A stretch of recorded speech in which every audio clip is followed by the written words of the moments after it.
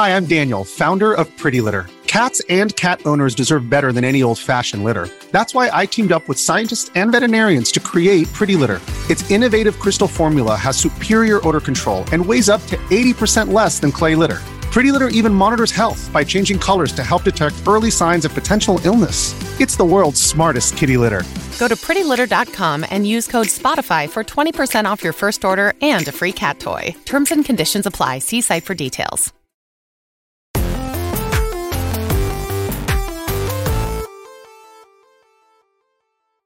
What's up, everybody? Welcome to Kinda Funny Games Daily for Monday, March 13th, 2023. Day of the Devil. I'm one of your hosts, Greg Miller, alongside Forbes 30 Under 30, a.k.a. the second best baby blues, a.k.a. New York Times quoted. That's me. At Tim Geddes. It makes me giddy every time you say that, Greg. I mean, oh, what was he quoted? Oh, Pokemon. Yeah. You talked about Pokemon in the New York Times. Oh, I had a Pokemon weekend, Greg. Yeah, you did this thing you do where you're like, I did this crazy Nintendo thing, and I just nodded like, yes, I understand all this information. This makes a lot of sense to me. Well, what happened this weekend? So as you well know, Greg, I am a born-again Pokemon master, and you are attempting to catch them all. I am attempting slowly but surely to catch them all. Now, there are no excuses, Greg. No, especially after this weekend. No excuses. So got them all in Gen 9, Scarlet and Violet, and I was like, I'm going to go back to the beginning. I'm going to play through the Let's Go games just to get the original Kanto Pokemon. And I was like, and I might just stop there. I'm probably going to stop there because the original plan was I'm going to do them all. I'm going to catch all 1,007 of these or whatever they are, right?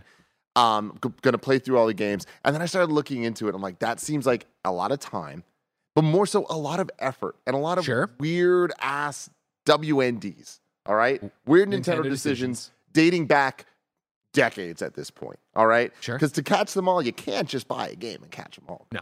You need impossible. Like 20 different games, 15 different systems, all this like hootenanny. All right? And on top of all of this, Nintendo's closing the 3DS eShop on March 27th. We're days away from the end of the 3DS eShop. Over the last year, you can't put money into the account anymore. As a man who lived through the death of the PlayStation Vita eShop, I know exactly what you're talking about. I feel your pain here. Exactly.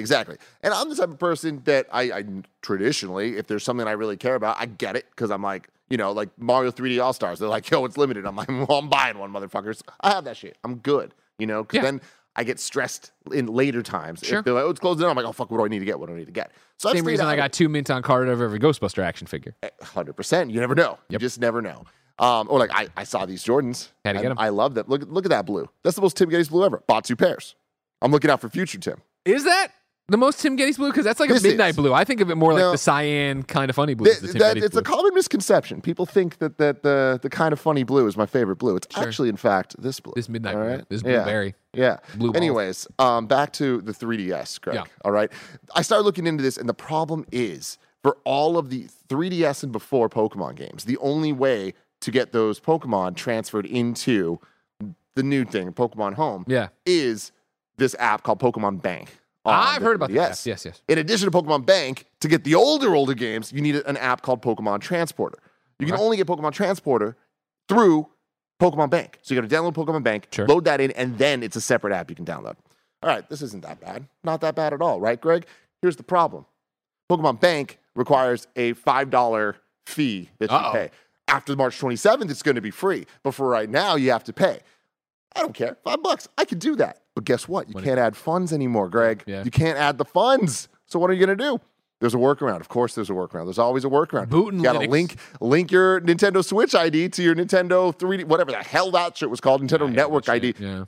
If I told you, Greg, that my entire Saturday was me sitting with multiple Switches in front of me, multiple 3DSs, 2DSs, just trying to make sure I had everything, just in case I decide to do this all one day. Yeah. I'm prepped, though. I'm ready. I appreciate it because I talked to you, I think it was Friday at the close, and you're like, it has been so stressful these past few weeks. Me and G have agreed to do nothing this weekend. Yes. And instead, you just stressed out over your Nintendo Switch / 3DS connections. But now I feel great. Now it's all good. Last night, I slept like a baby. I was like, oh, one day I'll be able to catch them all, and I feel okay about that. I feel real okay about that. But then did I go a little bit crazy? I did, Craig. I did. Yeah. And let me tell you how. I started thinking this through. This is the Tim Geddes logic here. There were a couple games, Pokemon games. Every generation, I always buy one of them, right? I don't need both of them. Sure. I choose the color that's closest to blue, and I roll with it and go from there. But then I started realizing, one day I might want to catch them all. And one day, these games are going to be out of print, no way to buy them. Yeah. And now, because these stores are closed, you can't buy them digitally. So I bought every fucking Pokemon game I could physically. Wow. Yeah. So now I'm set. They come from eBay, Amazon? What'd you do? Amazon. Yeah. Amazon for most of them. These 3DS games are about to skyrocket in price, something I didn't think about. Didn't think about it, Greg. You should think about it now. If there's any 3DS game you want, get it now. It's I'll rise. A long time ago, ladies and gentlemen, I think it was the beginning of 2022, we reported on Games Daily about the stock of GameStop about to get delisted. And at the time I said, this is silly. If I'm not a stock person, I don't know what shit I'm talking about. You should buy this. And then, of course, Reddit stock watch and all the shit, and it went crazy, and you would have made $1 gajillion. I'll tell you right now, you got a savings account? Empty that motherfucker. Buy every 3DS game there is, and then just fucking, when the time comes, you flip them on eBay. You're making money there. You know what I mean? But also, let's be clear, we're not financial advisors whatsoever. This isn't legally pending or admissible in court. Nice try, Judge Shapiro. You're not catching me. I just want you to know that this seems like a good thing. If you went and you bought a lot of Extreme Ghostbusters on, that was a GBA game, but they got to be limited too. Buy that, you're all set. See them throwing away a bunch of Funko Pops? It's crazy. We're going to talk about more, like the fact that Mike Howard, Snow Bike Mike, has played Dead Island 2. The Last of Us Season 2 won't cover the whole second game and more, because this is Kinda Funny Games Daily. Each and every weekday on a variety of platforms, we run you through the nerdy video game news you need to know about. If you like that, be part of the show for free at kindafunny.com/KFGD, where you can write in with your questions, comments, and concerns about the day's news. Of course, you should go to patreon.com/kindafunny. Over on patreon.com/kindafunny, you can get each and every episode of Kinda Funny Games Daily ad-free as a video and in MP3. Of course, you could get dozens and dozens of monthly exclusive shows. You could get Kinda Feudy. You could get the Daily Gregways. You could just have fun and support us and maybe get a merch item and all this different stuff, all on patreon.com/kindafunny. But I digress. If you want to support us for free, you can watch us record the show live on twitch.tv/kindafunnygames or youtube.com/kindafunnygames. If you're watching live, you have a special job. Go to kindafunny.com/you're wrong and tell us what we screw up as we screw it up so we can set the record straight later for everybody watching on youtube.com/kindafunnygames and listening on podcast services around the globe. If you wanted another free way to support, use the creator code Kinda Funny on the Epic Game Store or Fortnite on your PlayStation. I was going to say Rumbleverse, rest in peace on your Xbox, but it's gone now forever. Anything that uses the Epic creator code, toss in a Kinda Funny, and we get a few bucks, and it doesn't cost you anything. Nice. Housekeeping for you. The Kinda Funny Game Showcase returns as a mega stream, 7 hours featuring 14 games 1 week from today. That's right, it is GDC week, March 20th, starting at 10 a.m. Pacific. So no Games Daily that day. We will kick off a 7-hour stream featuring 14 video games, hanging out, having fun, and just partying.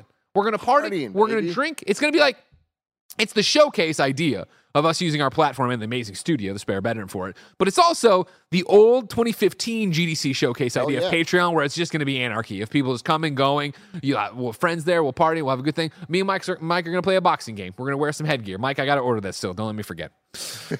More housekeeping for you. For weeks now, Andy has carried Mike and Nick through the lands between in their seamless co-op Elden Ring playthrough. Join them this Friday as Andy puts his sanity and possibly his health on the line as they try to play all day long with your help during their Elden Ring mini marathon stream. That is this Friday, ladies and gentlemen. Wednesday for the stream, Greg, that's me, and Mike, he's over there, are going to check out the 2 Point Campus Ghost Hunting DLC. Ghost Hunting. There's no busting. This is legally distinct, and I'm very excited.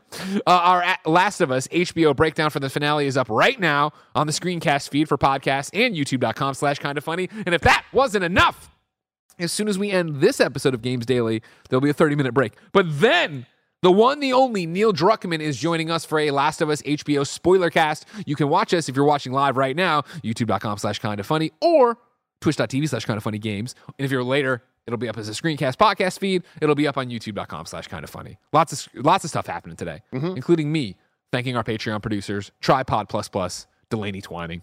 Today we're brought to you by Honey, but we'll tell you about that later. For now, let's begin the show with what is and forever will be the Roper Report. Time for some news. 6 items on the Roper Report. A baker's dozen.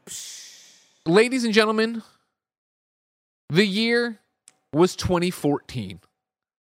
In a small city called Los Angeles, California, PlayStation held a press conference where they said, we have quite a few games to talk about, including one that'll be coming out in the second quarter of 2015. And that game, ladies and gentlemen, was Dead Island 2. Since then, holy fucking shit, has it been a long journey to get to 2023. Nearly a decade later. But this game is real. You can play it. And the host of the Kinda Funny X-Cast, the one, the only, the master of hype, Snowbike Mike, has played it. Hello, Mike Howard. Greg Miller, what up, big dog? I missed you, homie. It's good to see you, Tim. As always, buddy? It's a pleasure, big dog. Yeah, Greg Miller, I got to play Dead Island 2, and it is for sure real, and it took me back to a better time. Okay. 2011 through 2013.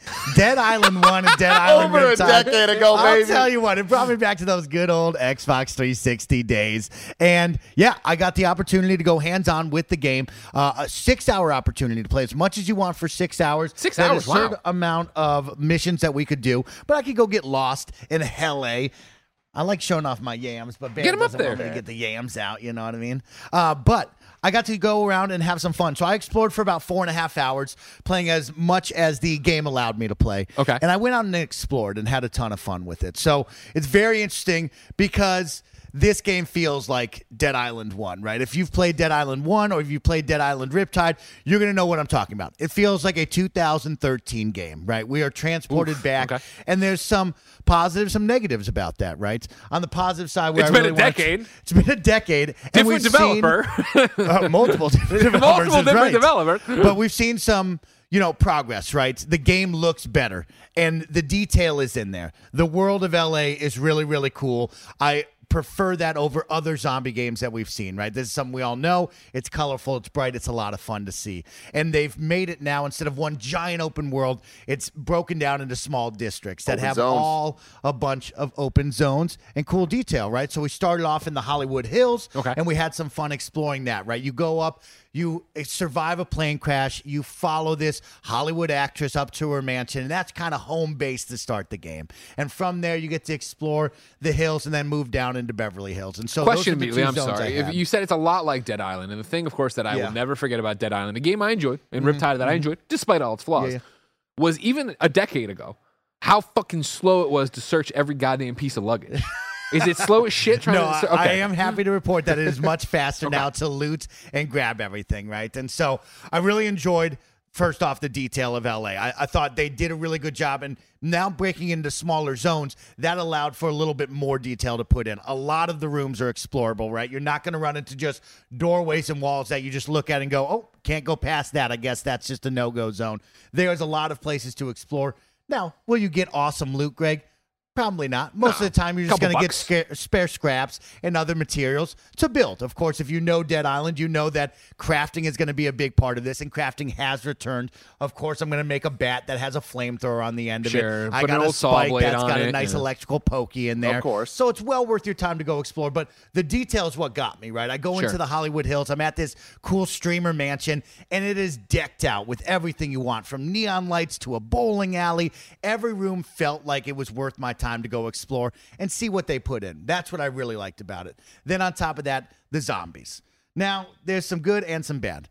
Did I kill the same zombie wearing the same t-shirt 1,000 times? Sure. Of course I did. But what they did with the zombies' flesh and bone mechanics is really, really interesting, because as I beat down the zombies, it was really, really fun to see the flesh fall off their face, to smack their legs and their leg break and then fall down, right, and become immobilized. Like, that was really well thought out and really, really well done. We've seen it in other games. It's not new. It's not an insane take, but it's fresh in the Dead Island world, especially after a decade, right? It's nice to see us kind of progress and where we're going with that. So I really loved that. On the flip side, combat feels slow. It feels old, right? That's the issue. Is it's been done better in other games, especially when we're living in a world of Dying Light and Dying Light 2, where they really put traversal and combat at the forefront. This feels like traversal and combat have just stuck the same. Did I feel slow the entire time running through these open worlds? Of course I did, right?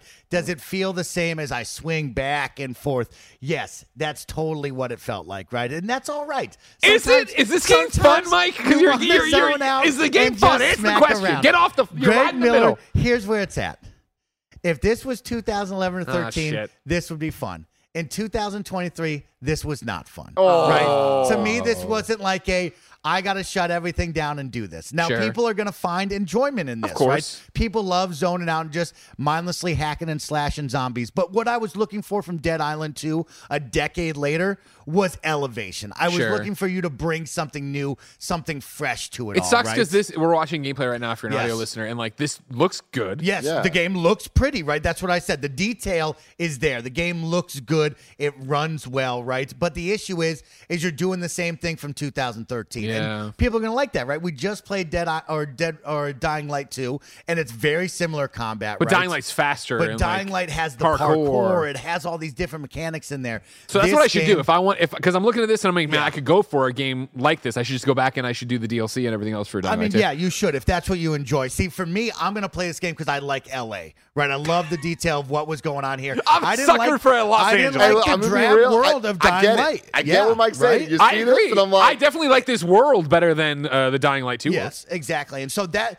was my conundrum that I was put in while I was playing this of like, man, this feels old. It feels like a 2013 Xbox 360 game. Like they're not bringing anything super new and fresh, but they've evolved upon the small things, right? The detail that you're seeing, beating down the zombies, just looks like that. But that's what you're going to do for quite some time in this game. Reading up on it, it looks like it's going to be a smaller experience, more about 20 hours, right? There's 6 different slayers to choose from. So just like in classic Dying Light or Dead Island fashion, choose your favorite character. Each has their own abilities. Each has their own pros and cons. Each are going to bring a little bit different dialogue to it. Also, that's always fun to choose. Did you feel like as you like level up, because it's an RPG, right, that it would get more fun, more fast? So we'll see how that goes, right? So the leveling system is hidden behind a flashy card system, which it's still just a skill tree, but now we've just put cards as the choosing of your skills, right? Everybody likes to. They're playing with ways to elevate a skill tree, and I appreciate that you put a little set dressing on it, but you're going to have a skill tree that will be broken down into different parts, right? Your basic skills will have certain cards you can put in, and you can choose up to 5. Then there's the next level and the next level, right? All the way going up to the biggest and the baddest. And so you'll put different cards on that will make your playstyle a little bit different, right? And have some fun on that. But really, it didn't seem like anything was moving faster or the combat was getting anything different. The characters, once again, are going to make you roll your eyes, right? I ran into the social media influencer, and they said, oh, man, I'm not getting enough followers on my live stream. Do something crazy. And the do something crazy was kick the zombie off the roof. All I did was just kick a zombie 10 times, and it was not exciting in any way, shape, or form. Oh, my gosh, light these zombies on fire. There's 3 fire pits around you. You kick them into the fire pits. Not really exciting on that one, right? So that one stunk. You had another one that was reminiscent, of course, Zombieland, right? With the Bill Murray scene. There's some old wash-up actor. He's stuck upstairs with his rifle. He's like, hey, young blood, come help me out. I'm too tired to get down the stairs. And you beat up 5 zombies, and then he goes, okay, cool. I'm going to bring down my electric chair. You kill 5 more zombies, and he makes it, right? And so that makes you smile and have a little bit of fun. But what they were promoting was like, wacky, wild characters that you're going to be blown away with. And none of them felt like that. And it's only the first 4 hours, so maybe we'll be introduced to more of that. But none of them were like, oh, wow. If they're not bringing the heat in the first 4 hours, that is what the game is. And so, yeah, it's like this weird blend of like, there are a bunch of games in this genre, right? The hack and slash, open world zombie slaying game that you could find right now and go play. And this feels like it's the exact same Dead Island from 2011, just now with a little upgraded look, some better details, and a little bit more action to it all. But it's going to be the same game you played before. Mike, my question for you is, with last year, we had Dying Light 2 and Saints Row. Yes. Right? Different games, but both games that we saw the trailers for, and we're like, I don't know. There was delays. There was a lot of like, is this what's going to happen? Dying Light ends up coming out, and I would say surprised you guys. It did. Right? Yeah, we had where it's like, hey, not the best thing ever, but fucking hey, awful final boss that ruined everybody's impression. See, overstayed its welcome. Little too long. But way better than we combat. expected. Yeah, good traversal. Fun, basic combat. Yep. And then Saints Row, kind of a similar type situation, and then that came out and just shot the bed. Like nobody was like defending that, at least on our side.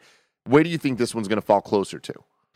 This is going to be higher than Saints Row, less than Dying Light 2. I think people will enjoy the world and the detail like I'm talking about, but I think people will play after 20 hours going, man, this is some kind of slow-moving game, basic combat, right? And that's fine for people, but I'm not taking serviceable. I'm looking for good to great. Right. And I think that's where I fall on a lot of this. I think a lot of people will look around and go, that's good enough. Or, yeah, that got the job done, right? But I'm looking for something a little bit more. It's 10 years later. We could have evolved a little bit there. Yeah. Damn. And so that's my Dead Island 2. Higher than Saints Row. Much higher than Saints Row. Much higher. I mean, there's an easy floor for that one, okay? Much higher than that. But this isn't something where I'm like, oh, drop everything when this game comes. I have to play all the way through it. We'll see on the final product if I play all the way through and I get involved. Sure. You know, if it's a smaller story, 10 to 20 hours, I'm into that. Mindless zombie slaying, maybe that's up your alley. But this is what you're going to get from Dead Island 1 and Riptide. It is that. So don't expect anything more. Okay. Thank you so much, man. Thank you for your guys service. for having me. It was Mike, always fun. Before you go, Yeah. Kind of Funny has given you and me everything. Yes, A you guys paycheck, have. a roof over our heads. Both of us, not just you. Endless in and out lunches. Endless in and out things. And we are dedicated to making the best content possible. Yes, we do.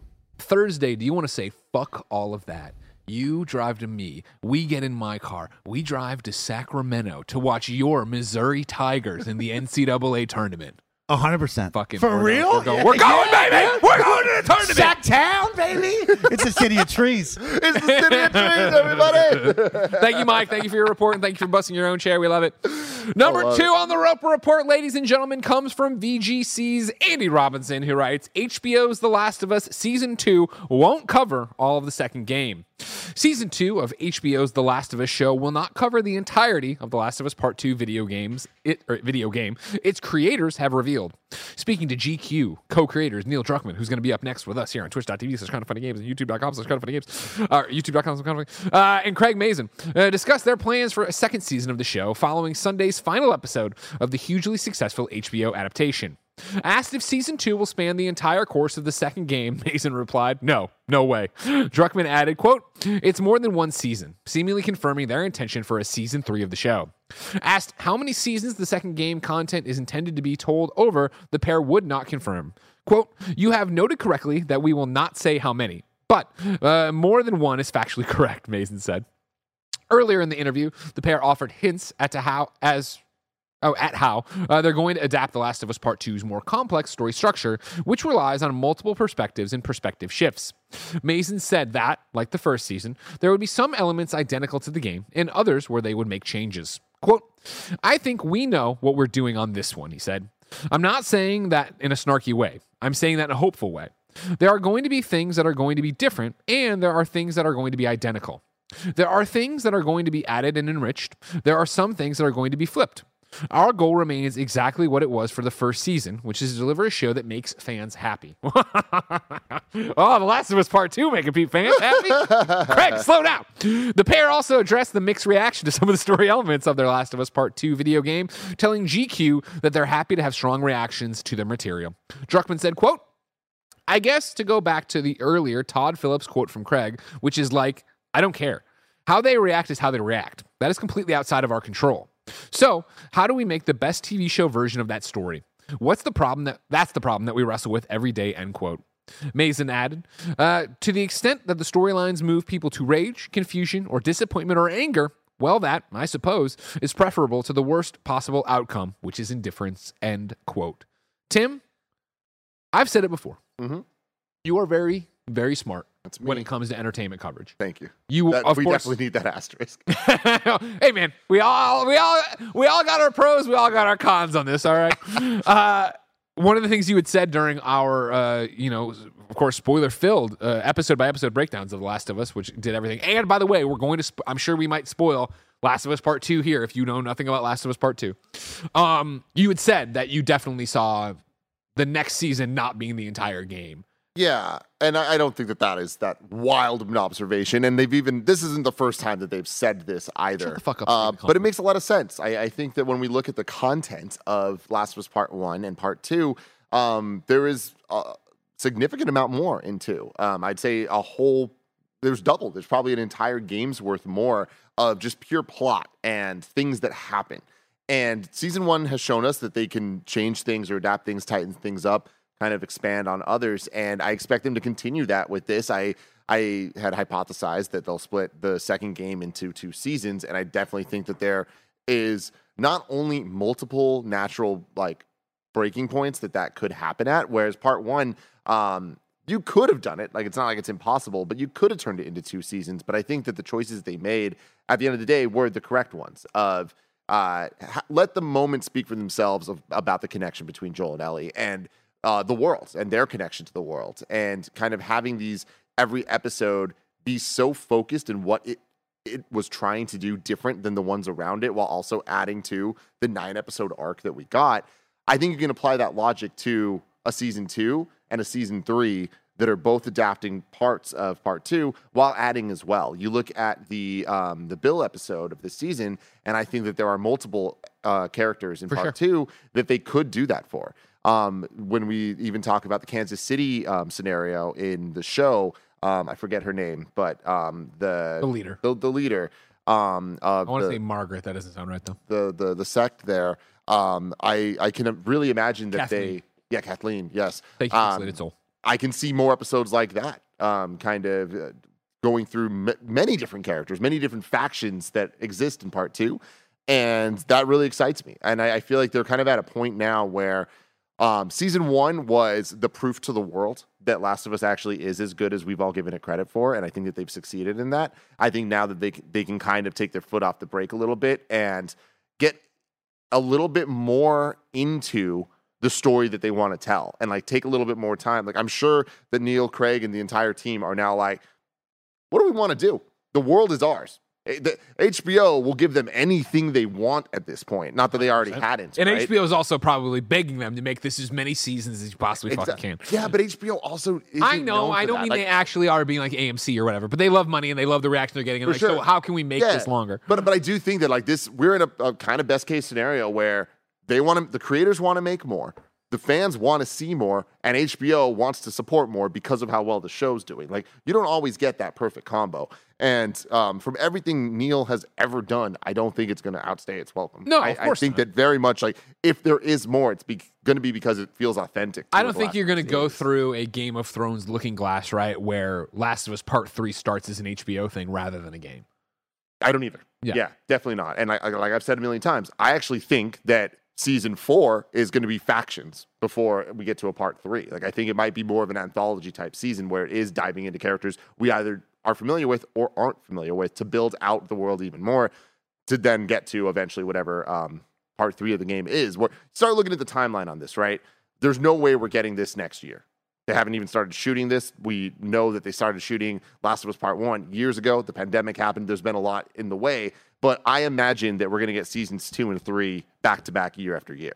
You think they film at the same time? I don't know if that, maybe parts, but I think it'll be less at the same time and more just like traditional TV is done, where it is kind of segmented, but with the understanding of it'll definitely be written closer together. The pre-production stuff I think is going to move a lot faster, and because of the characters and the worlds, we know that a lot of the characters are going to be throughout a lot of the story for, you imagine, both parts of the season. So I think that we're looking at a late 2024, early 2025 season 2, and then 1 year after that, the season 3. By then, factions will have been out, the game. So don't get ahead of yourself. I've heard that before. I mean, I believe it, though. I'm kidding. Yeah, and I think that with that, we don't know what that looks like, but they've talked so much about the ambition of that game and how it's going to meld story and multiplayer. My gut tells me that that's going to be the type of game that Tim Geddes has to play. And that's saying a lot because that multiplayer stuff is not for me, but I think that it's not going to be, Titanfall had a story, Titanfall 1. I think it's going to be more embedded actual narrative and character in the multiplayer to a point that there'll be stuff to be able to take from for a season of the show. And then eventually Last of Us 3 is happening. Of course. And I imagine we'll get it I don't know, by 2028. Okay. Exciting, man. I love it. My question for you is, Barrett shakes his head. He says 2028. You don't buy Barrett? No shot. We'll see. We'll see what Naughty Dog's working on beyond this factions deal and go from there. Mm-hmm. I do think whatever. I could see. I think by 2030 you'll have it for sure. I mean, yeah, sure, whatever. Like, hey, whoa, no. I'm just saying they'll announce it. Like, it'll be announced for 2028, and then it may or may not hit it, whether or not we have another global pandemic. As I've said before, ladies and gentlemen, spoilers for The Last of Us Part 2. So this is your chance to mute or whatever. We'll tap our heads or Barrett will flash something. Where do you think do you think it's just like the game? Do you think the break comes that we have the final climactic moment in the theater and then we cut and in season three is we start with Abby? I don't. I struggle to think that they would do that because I think that we already saw how much people hate Abby. Yeah. So if you do you want to go through that in that way and like do you want to for an entire season make her look like the devil to then give us a season where we like switch over to her? I think it'll be a little. It'll take the. I was saying this in our screencast for the finale that you can check out on YouTube.com/kindoffunny. But I really appreciate how they played with the structure of the season of The Last of Us show, and it really gave it a unique identity.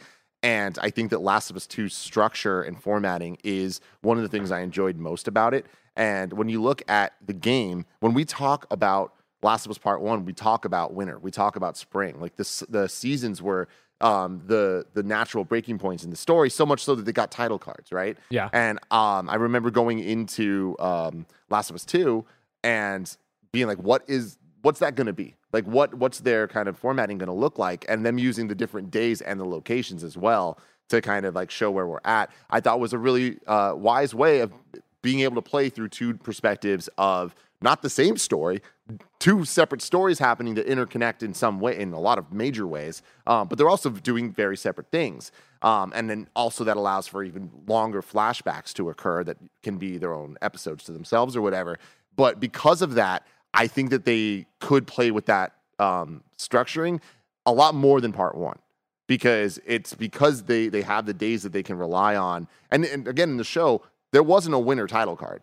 It just happened. You know, like they didn't structure it that way. Yeah. They were able to do it differently. I think the show can work the same way where they, for season 2, can take different bits and put them together. I think we'll get a much more mixed throughout season 2 of the show before going into season 3. Interesting. What do you think? Yeah, I'm not smart enough to tell you how they'll do it. I think they have to do it that way because again, I don't think you can do the entire season 1 the way it happened in the Ellie part of the game and then have it be that season 3 picks up with Abby and not have people be like, I fucking hate Abby. Why am I here? Yeah. Like you need to, and I think that, they did such a good job throughout season 1 of, giving us antagonists and also giving us a glimpse at why they're like that. And so it's maybe even if you don't agree with them or whatever, like you're still cheering for Joel and Ellie, you are like, I get why you're this way. I get what you're trying to do here. Now, isn't that the point, though, of The Last of Us Part 2, at least how Neil has talked about it, where he wants you to start off from a place of hate to then slowly think more and more of where they're coming from their story? I do, but I think they sprinkled that into this season the first time by fleshing out characters more, and like even like David, who obviously is reprehensible, but like you see his community and how they rely on him, and you can kind of be like, I can see why you're eating people, I guess, or what, you know what I mean? Like, and I'm not justifying it, but I'm saying like they gave you those windows that I think it would be hard to go this way with Last of Us Part 2 and have it be that we don't understand what Abby's motivation is and why she's like this. Yeah, and to Barrett's point, just the devil's advocate of where we're driving at here is I do think that Abby, like us not liking Abby or being against her because of what she did to characters we love so immediately, I think is the point of Last of Us 2 and us hating her and then eventually like, wait, do we hate Ellie? Like that whole thing is like the point. So I can imagine them keeping the point. Like I do think there's a world where season 2 and 3 of the shows are the exactly the same plot wise and pacing wise as the games, because I mean, why are we going to treat TV watchers as like dumber than gamers? They didn't, and sure, there was a lot of people upset about it, but there was a lot of people that weren't upset about it, and because they committed, it made a very special piece of art. I can see Neil and Craig being like, yeah, we're going to do that, and that's where the HBO might push back, but that's all hypothesizing. Like if they commit to their vision, I think it could be extremely powerful for my thought on that. And again, I don't know shit, right? I don't create award-winning video games or shows, as I'm sure the show will clean up fucking season 1 of the Emmys and stuff like that. But my thought there would be that and I'm not exactly using it. I know this gets thrown around a lot. I know we've talked about it before and stuff, but I kind of go back to the Negan showing up in The Walking Dead, where it is like TV is much more disposable. Even though it's not free HBO, it is. You don't think about what money, the sunk cost of it is. So I could see it be that you go all the way. I hate Abby, and then we get to a season like this season's all about Abby, and people are like, oh fuck that, I don't want to, like I don't need to. Video games. By the time we got to that point, what, you're 12 hours in, 8 hours in, we're gamers. We want to see what's up. We know who Naughty Dog is. We want to see this story end, yada, yada, yada. Whereas I feel like if you got there in a show, I could see more people being like, oh, no, I'm good. Yeah.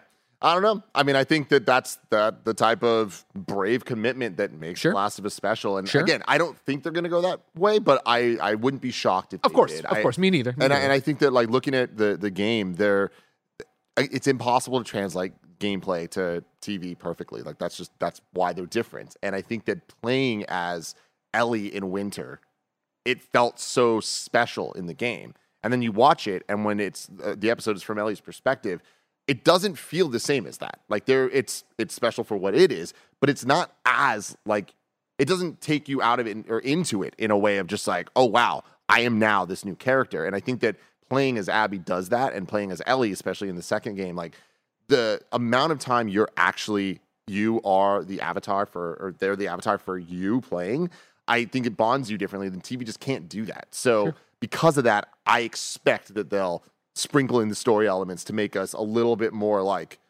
who's right, who's wrong. Because season 1 did such a good job of fleshing out characters, like even like Sam and Henry, even Kathleen, all these things. It's like, it built the world out in a way that everyone is bad and everyone is good, and that's not the point. And so I think that they've already set Abby up way better than the game could have with our understanding of the language of the show. I'm a stupid moron, as I've said multiple times in the show. If anything I could see, it's that the start of season 2 is very much part 2. And we go through and blah, blah, blah. Because I think you need that fucking insane, awesome moment of, right, I'm Tommy and this is my brother Joel. And everyone looks up, because I think about I got chills right there. But like on an HBO show of whatever, and what Pedro Pascal being like, y'all act like you know us or something. That's because we do, and they shoot. Yeah, that's the premiere. Oh, that's the premiere, you think, right there? Oh, okay. But I could see it being. I wouldn't say it's a premiere. I think when they want to ease us into it a bit more, because we got to introduce Dino, we got to get a whole bunch of things going on, blah blah blah. Anyways, though, stick with me. I think you do that, and then we get the death of him, and then I wouldn't be surprised if either the next episode or we give the episode to Morn and Ellie hugs the jacket and goes through the house and all that, and the episode after that, that's when you do the flashback episode of Abby, and she's hanging with her dad or whatever, and then it comes, and we get introduced early of like, oh, like this girl is the doctor's kid, and Joel killed the doctor, and that, like, to give us an early, like, hey, this is why she did this. So you understand early on. You can still not like her, you can still not be, but like whatever. Yeah. But that's what I don't know what the fuck I'm doing. Yeah. There's a reason Neil doesn't call me for advice. But again, I think that makes sense. And again, at the end of the day, they have proven to me that, like, time and time again, that their vision is right. They know what they're doing, and they're going to deliver, and they're going to be able to deliver it in different mediums. And I can't wait to see how they adapt to, because me too. 2 is such a special story to me, and like filled with such amazing characters. And if they can do for Last of Us Part 2 what they did for Part 1, we got an all-timer on our hands. Can't wait. Really quick, I just someone in the chat. It was a long time ago, but I just love the idea that they brought up of the finale for season 2 being the line from Abby of like, "We gave you another chance and you wasted it," and then it just cuts to black, and that right there is like, phew. Yeah, what a way to leave that as a cliffhanger. We let you live. Yeah. Anyways, you can take off spoilers, bro. And I want to apologize personally to Shadow Fox in the Twitch chat, who said, "I'm still talking about this. I want to get back to gaming news." I apologize, Shadow. Number 3 on the Roper Report. Nintendo thinks Zelda Tears of the Kingdom will justify its $70 price tag. This is Tom Ivan at VGC. Nintendo of America President Doug Bowser has said the company expects The Legend of Zelda Tears of the Kingdom to justify its $70 price tag. The company announced last month that the upcoming game costs $69.99, marking the first time it has charged more than $59.99 for a standard edition of a digital Switch title. In a recent interview, Nintendo's U.S. boss was asked how the platform holder reached its decision to price Tears of the Kingdom at $70. Quote, We look at what the game has to offer, Bowser told Associated Press. I think fans will find this is an incredibly full, deeply immersive experience. The price point reflects the type of experience that fans can expect when it comes to playing this particular game, end quote. After the game's price was announced, a Nintendo spokesperson suggested $70 won't necessarily be the new norm for first-party Switch software, stating that the company determines the suggested retail price of its products on a case-by-case basis. Bowser said on the matter, quote, "This isn't a price point that we'll necessarily have on all our titles. It's actually a fairly common pricing model either here or in Europe or other parts of the world where the pricing may vary depending on the game itself," end quote. Tim? Mm-hmm. Bowser can say all he wants. He can. But I'm sure millions of gamers will join me in boycotting this. No Tears of the Kingdom for us. Need to let you know, Greg, I finally got my hands on a $40 copy of Metroid Prime Remastered physically. It's on the way to my house. We did it, baby. We did it. This man makes financial decisions that are good. Thank you. Thank you. I appreciate that. But yeah, no, here we go. This isn't a surprise. What would Doug Bowser say? No. This ain't going. Yeah, we fucked up. Sorry, we fucked guys. up. My bad. No, but also on top of that, like I know that there's a lot of nuance to this conversation and the value of a game and XYZ, and to everybody it's something different. I look at this and I buy it. I get it. I understand why they're doing this, and I understand that they can do this because of what they're promising with this game. There's a promise here, and I think that they're going to meet that. And Nintendo's always had different price scale compared to the other guys throughout the generations. When I remember back in the GameCube days, like there'd be games that were cheaper on GameCube, and Game Boy Advance games were $30, and it was like that was just the first party standard. And then as everything got more and more advanced, prices went up and up and up. Now the difference is here we are, $70 titles on next gen PS5 and Xbox Series X games, and that comes with 4K, and that comes with HDR, and that comes with this, and all the fancy stuff. And Tears of the Kingdom's just not going to have that. And I do think that there is something there that irks me, where I'm just like, I don't like that I'm paying next gen prices for an experience that it oftentimes lets me down on a technical level. Sure. But on a gameplay level, it backs it up in 10 times. Like, I know what I'm going to get from Zelda. I know how many hours of not just gameplay, of enjoyment I'm going to get from the game. So I don't think that $70 is too wild of a price for this. And also, I don't expect Nintendo to raise every game to be $70 because every game's not Tears of the Kingdom. What else? What's the next game that's going to be $70? That is what I'm really interested in. Because, yes, at some point, you get away with it enough that it does become standard. Sure. Yeah, for the next Mario game. Yeah. Is that $70? And if it isn't, do people then immediately go, oh, well, then it's a less experience. Mm-hmm. I got hundreds of hours out of Tears of the Kingdom, but this is a cheaper game, so clearly this is a budget game, and this is when what does the narrative get wrapped up in that? Yeah, it's funny with as we've gotten just more and more online and more social, and everybody's opinion is equal and matters and all this shit. Like, you look at it, and the idea of like time to money value is just such a conversation, and like if something has a short runtime, it's lesser than. Like, you look at it, you're just like the amount of people I've seen being like before they even saw the episode, how are they going to fit the entire finale in 45 minutes? It can't be as good. It needs to be double length or whatever. Well, they pulled it off.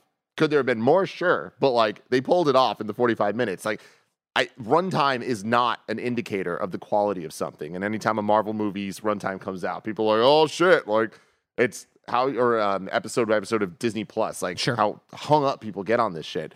And I think that with games, it's the same thing of just like, more is not better. Are you enjoying the hours you're playing? How much are you enjoying those hours? That, to me, is where the value comes into play, and what you're starting to talk about in terms of the price to gaming experience value that you're getting all the time. Again, every once in a while, people like try to throw this back at me as if I said something stupid, where people always say Xbox Game Pass, best value in gaming. Sure. And I was making an argument. It's an incredible value in gaming, and it arguably is the best value in gaming. But I remember playing Last of Us 2, and that was $60. And to me, that $60 and what I got from Last of Us 2, that's one of the best values in gaming. Sure. But that's what value is. It's what it is to you and what you expect to get out of something. I don't need a million different games that I can play that I'm not going to play. Sure. I understand 100%. And I think that goes back to the old adage, right, of like what something's priced at, right, and what it comes down to. Like, the cost is what people will pay for it, or the worth is what people will pay for it. Based on the last Zelda game, Breath of the Wild, right? Like, I will gladly give them $70 for this. Les will give 1,200.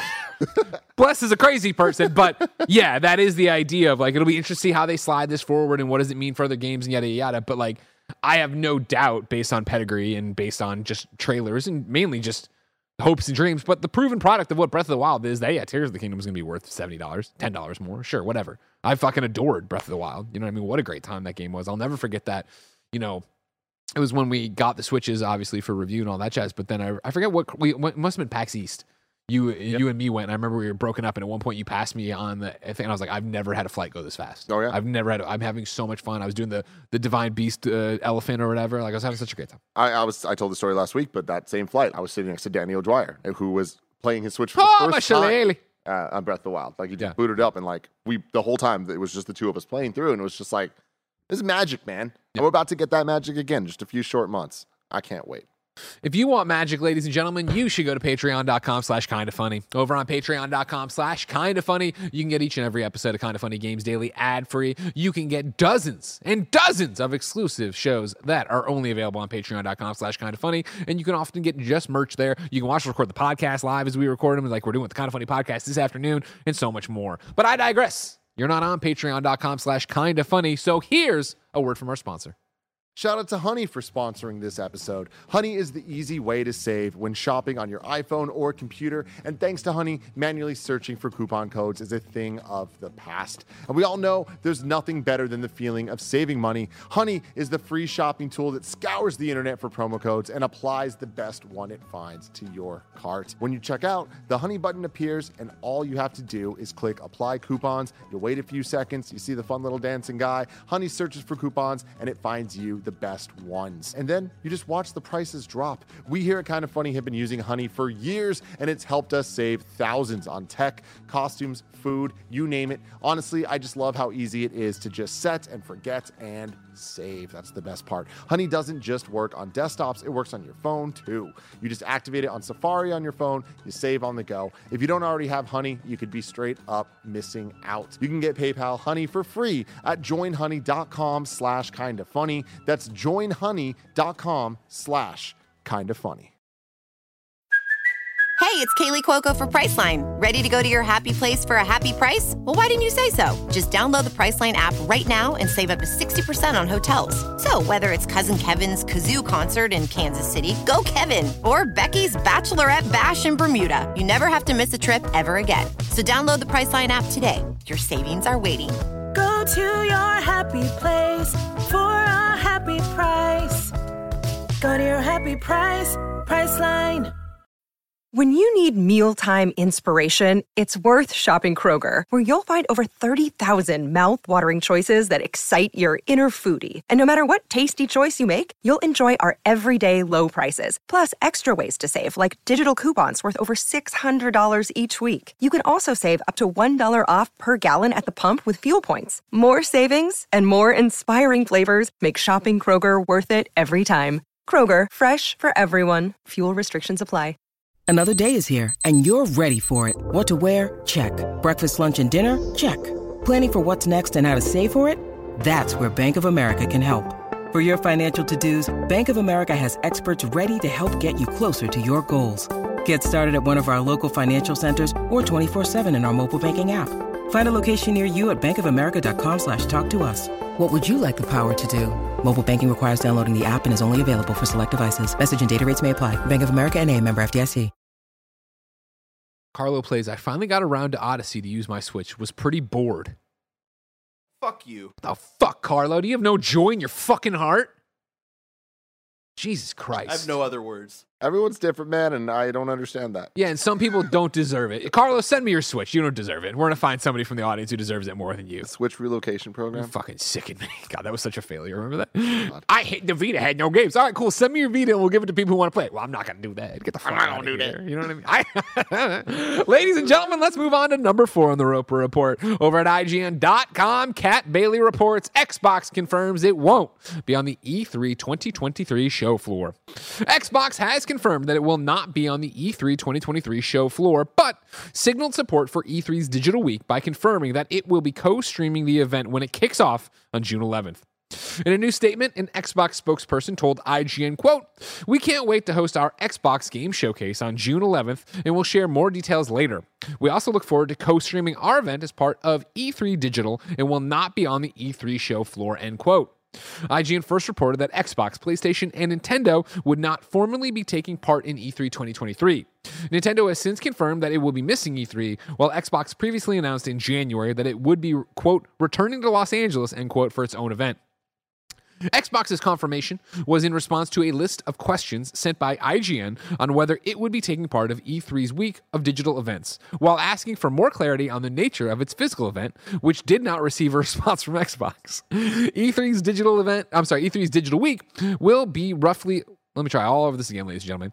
E3's digital week will roughly align with Xbox's showcase and will feature streams by Guerrilla Collective and other groups. Shocking, Timothy? No, it's just a bummer, man. And again, broken record stuff on this. I wish we lived in a world that Summer Game Fest and E3 could just get along and just be one thing, because the advancements that both seem to be making have so many pros on each side. Like Summer Game Fest last year was incredible as an in-person event. Sure. What I'm saying.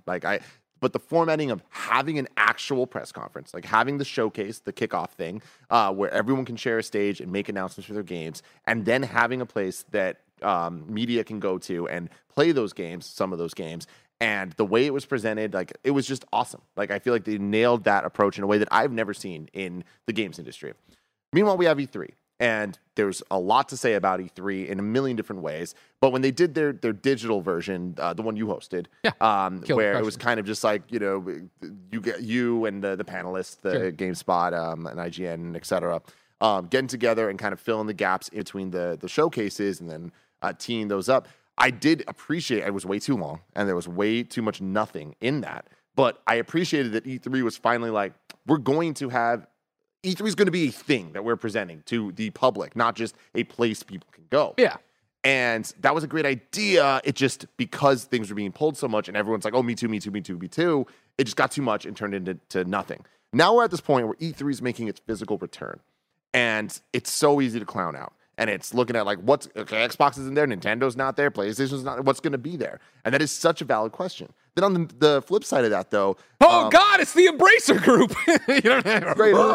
Straight up. And, Greg, we've been to so many E3s. We've seen it change and ebb and flow throughout the years. And we've seen the booths get bigger, get smaller, that what booths were change, what is even there change, all of that. Yeah. What they talked about in the last couple of weeks about what E3 is going to be this year actually sounds really exciting for the people that are going to be there from a platform perspective of them talking about their having the bar in the convention center. Pretty much all the stuff for people that go there, they're making it better. They're enhancing the experience. There's an understanding for what is going to be part of the show, the experience, what you're paying for, what media is going to be able to do, network and all that stuff. They're making it easier. They had this whole thread a couple days ago talking about how when the games industry comes to LA for E3, they are split between the JW Marriott, the Hilton, the this, the that, going to all these different bars. They're like, we're going to have a bar here. This could be the place. This could be where everyone hangs out and networks. Super smart. Yeah. And I love that. And there was so many other decisions like that they're making that I'm like, this sounds great. But if there's no games there, if the reason to get games, I know, but that's I've talked about this before, and I go back to it will be different, but how different? You know what I mean? Where it's I've said it before, you're like, oh man, you want to go, you see the PlayStation showcase that kicks off E3, right? Or not kick off. It's the Monday of E3. They show this awesome playthrough of The Last of Us. That's amazing. If you go to PlayStation's booth on the E3 show floor, you do not see that game. That's not what's there. You go to the behind closed doors thing over there that's select people and yada, yada, yada. But even then, there's a presence of PlayStation. Sure. It feels like, oh, this is video games. And it feels like you're in the culture of it, being at E3 and being at the PlayStation booth. Even if you're playing third-party games, I remember going to the PlayStation booth at my first E3, and sure, I didn't get to play whatever was being shown, Twisted Metal, I think it was. I didn't get to play Twisted Metal, but I did get to play Ultimate Marvel or Marvel vs. Capcom 3, which wasn't out yet. But that's my thing is I right there pump the brakes, then that's at Capcom's booth. If there's an Xbox, there's the Xbox showcase they're talking about right now, right? That's going to have, Xbox's run of first-party titles that won't be at E3 present, but there's going to be a bunch of third-party partners that probably will have booths and be there. But I imagine there's a lot of third parties that can't afford it. They can't afford it. Or they're Jeff's thing or whatever. Of marketing partnerships and all that stuff. It's just, we're so close and there's so many good ideas. They're just competing with each other. So I think it spreads both sides thin. And that's just the ultimate bummer for me. Of course. I get it. There's so many business reasons why, but it sucks because I am excited for what E3 seems like it's going to be. I just don't think with what it has, it's going to be able to pull it off correctly. And I think that the Summer Game Fest side of things is a lot more set up where they're going to be fine. Like Jeff's created. Well, that's like a curated thing. That's what it feels like, right? Mm-hmm. It feels very much like E3's like, yo, anybody, please come show some stuff here. We're going to have a bar. We're going to have a whole bunch of cool stuff, blah, blah, blah. Whereas Jeff feels like, all right, cool. I'm going to go to people. You're going to make pitches to me. I will make the choices on what goes and where. Yeah. And it creates a very special experience. But we'll see what this year looks like. I'm excited, but of course, I'm not expecting them to knock it out of the park on either side. Wow. Yeah. Summer Game Fest or? Because of how much they're going to be pulling away from each other. I think both are going to be... I think Summer Game Fest this year is going to be awesome. I think they're gonna nail it in terms of like a lot of things we're looking for compared to last year from a consumer perspective, and like they already nailed it from a media perspective. So I think they'll do great there. But I just think that it won't be able to reach the heights that it could if people just work together. Okay. Well, let's see if they work together for story number 5. You want to catch them all, and it seems like the Pokemon Company wants you to catch those NFTs. This is Chris Scullion at VGC. The Pokemon Company is hiring someone with, quote, deep knowledge of NFTs and the metaverse. They should hire Tam. He has deep knowledge of them. Weesh. The Pokemon Company International has posted a new job listing looking for someone with blockchain, NFT, and metaverse expertise, among other skills. The listing, for a corporate development principal, describes an instrumental role in the company's president and corporate development office.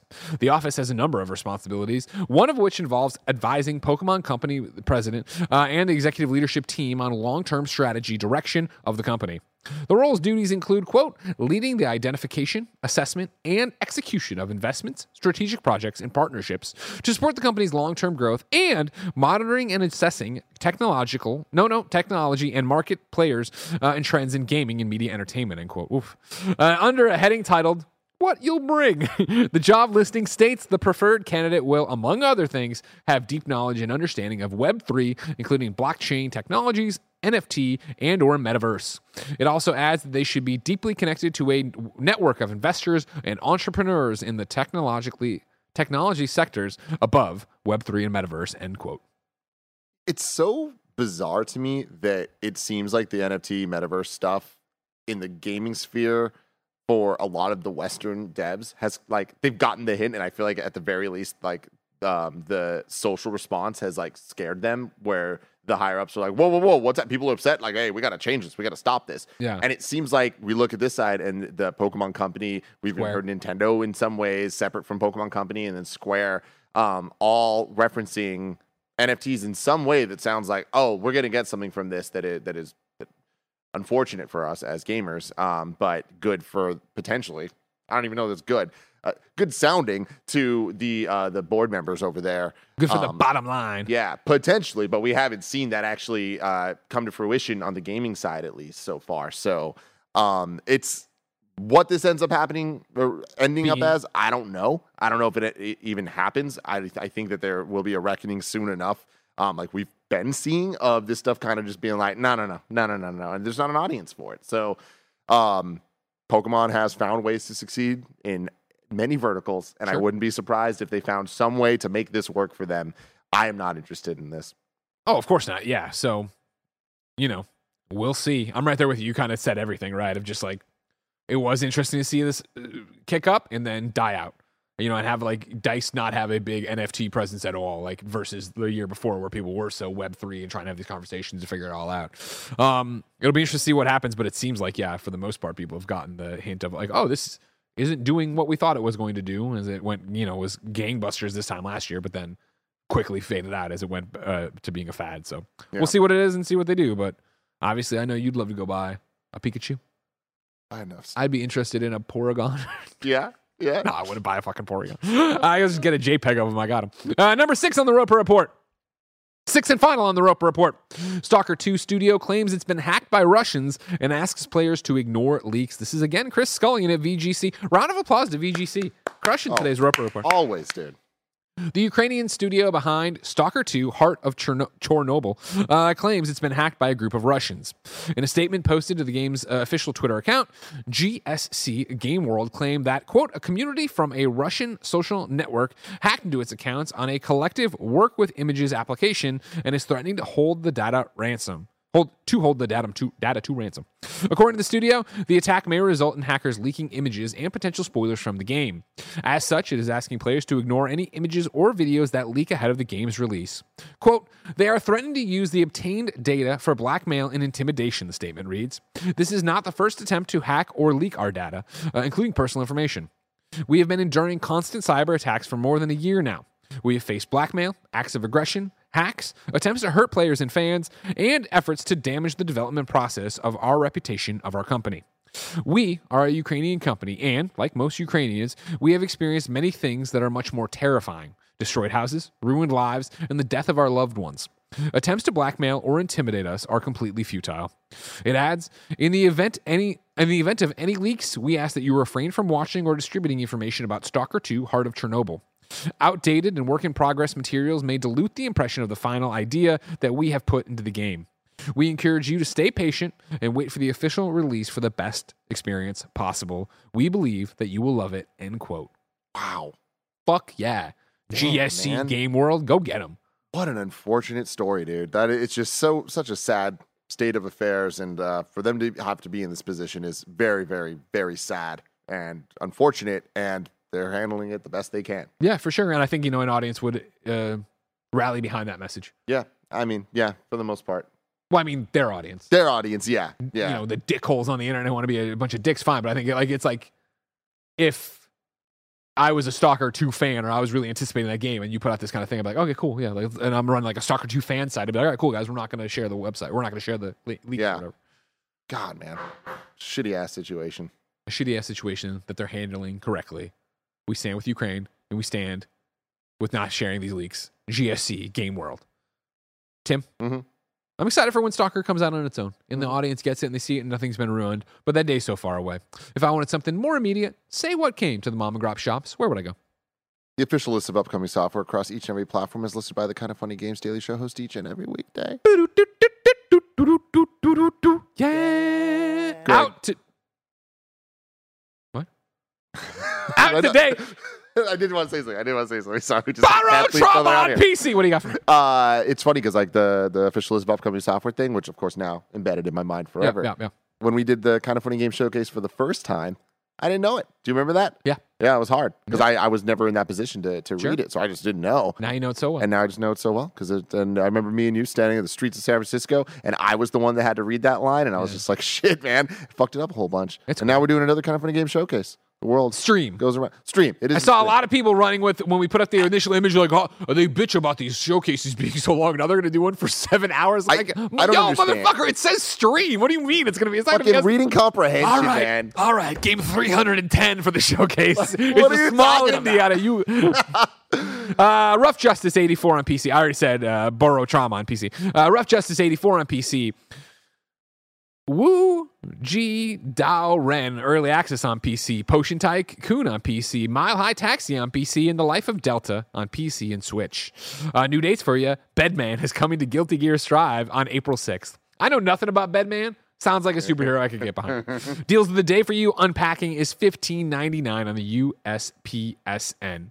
Is this Bedman? No, this is Wu Ji Dao Ren. Oh, okay. Good art style. Looks like a little indie project. Blanc. Oh, no, it's not like Blanc. Oh, it looks like Steven Seagal in that one thing when he's fighting. You remember when he did that? He just pushed people around? You remember this? Like physics? No, I don't. What? Really? You never saw this clip? No. Old ass Steven Seagal, like just doing like this really bad like demonstration. I digress. Ladies and gentlemen, we ask people watching live on twitch.tv/kindoffunnygames and youtube.com/kindoffunnygames to go to kindoffunny.com/you're wrong and tell us what we screw up as we screw it up. Jordan Deeb writes in and says, Tim said there are at 1,007 Pokemon. However, if Scarlet and Violet, we are at 1,008. After the most recent Pokemon Presents showing off 2 new Paradox Pokemon and the legendaries for the DLC, we are now at 1,015 Pokemon. Crazy. Wild. Wild and crazy kids. Ladies and gentlemen, that's it. This has been another episode of Kind of Funny Games Daily. Remember, if you're watching live in 28 minutes, and probably a little bit more than that, we're going to go live with our spoiler cast with Neil Druckmann about The Last of Us on HBO. You can catch that live on twitch.tv/kindoffunnygames, youtube.com/kindoffunny. If you want to catch it later, youtube.com/kindoffunny, and of course, screencast podcast feeds. Kind of Funny Screencast. You can find it all over the map. Of course, this has been Kind of Funny Games Daily, each and every weekday on a variety of platforms. We run you through the nerdy video game news you know about. If you like that, be part of the show, of course. You can write in for free over on kindoffunny.com/KFGD. You can get the show ad-free, patreon.com/kindoffunny, where, of course, you can get all sorts of merch, dozens of exclusive episodes, and you can watch us record the Kind of Funny podcast ad-free and live this afternoon. However, you don't got any books, no big deal. Use the Epic creator code Kind of Funny when you're checking out the Epic Game Store or playing something in Fortnite and buying stuff. Of course, you can get this show, Kind of Funny Games Daily, youtube.com/kindoffunnygames, podcast services around the globe. No matter where you get it, please rate it, share it, enjoy it. Tuesday, your hosts are Blessing and Andrea, probably. Andrea's still checking if she could do it. She was going to get me final word today, so maybe mystery guest. Wednesday, Blessing and me. Thursday, it says Greg and Blessing, but me and Snowbike Mike are going to the NCAA tournament in Sacramento, so I'll change that up. Don't worry about that. And then Friday, it's going to be Tim and Blessing. Like I said, if you're watching live, stick around. Snowbike Mike's going to hang out with you while we wait for Neil Druckmann to show up digitally, because he's not in, he's, again, Hollywood Bowl, Tavern on the Green. Nah, it's actually New York shit. Fuck. I don't know how to get, just Musso and Frank's all I got for Hollywood restaurants, you know what I mean? The Grove, right, exactly. Ladies and gentlemen, until next time, it's been our pleasure to serve you.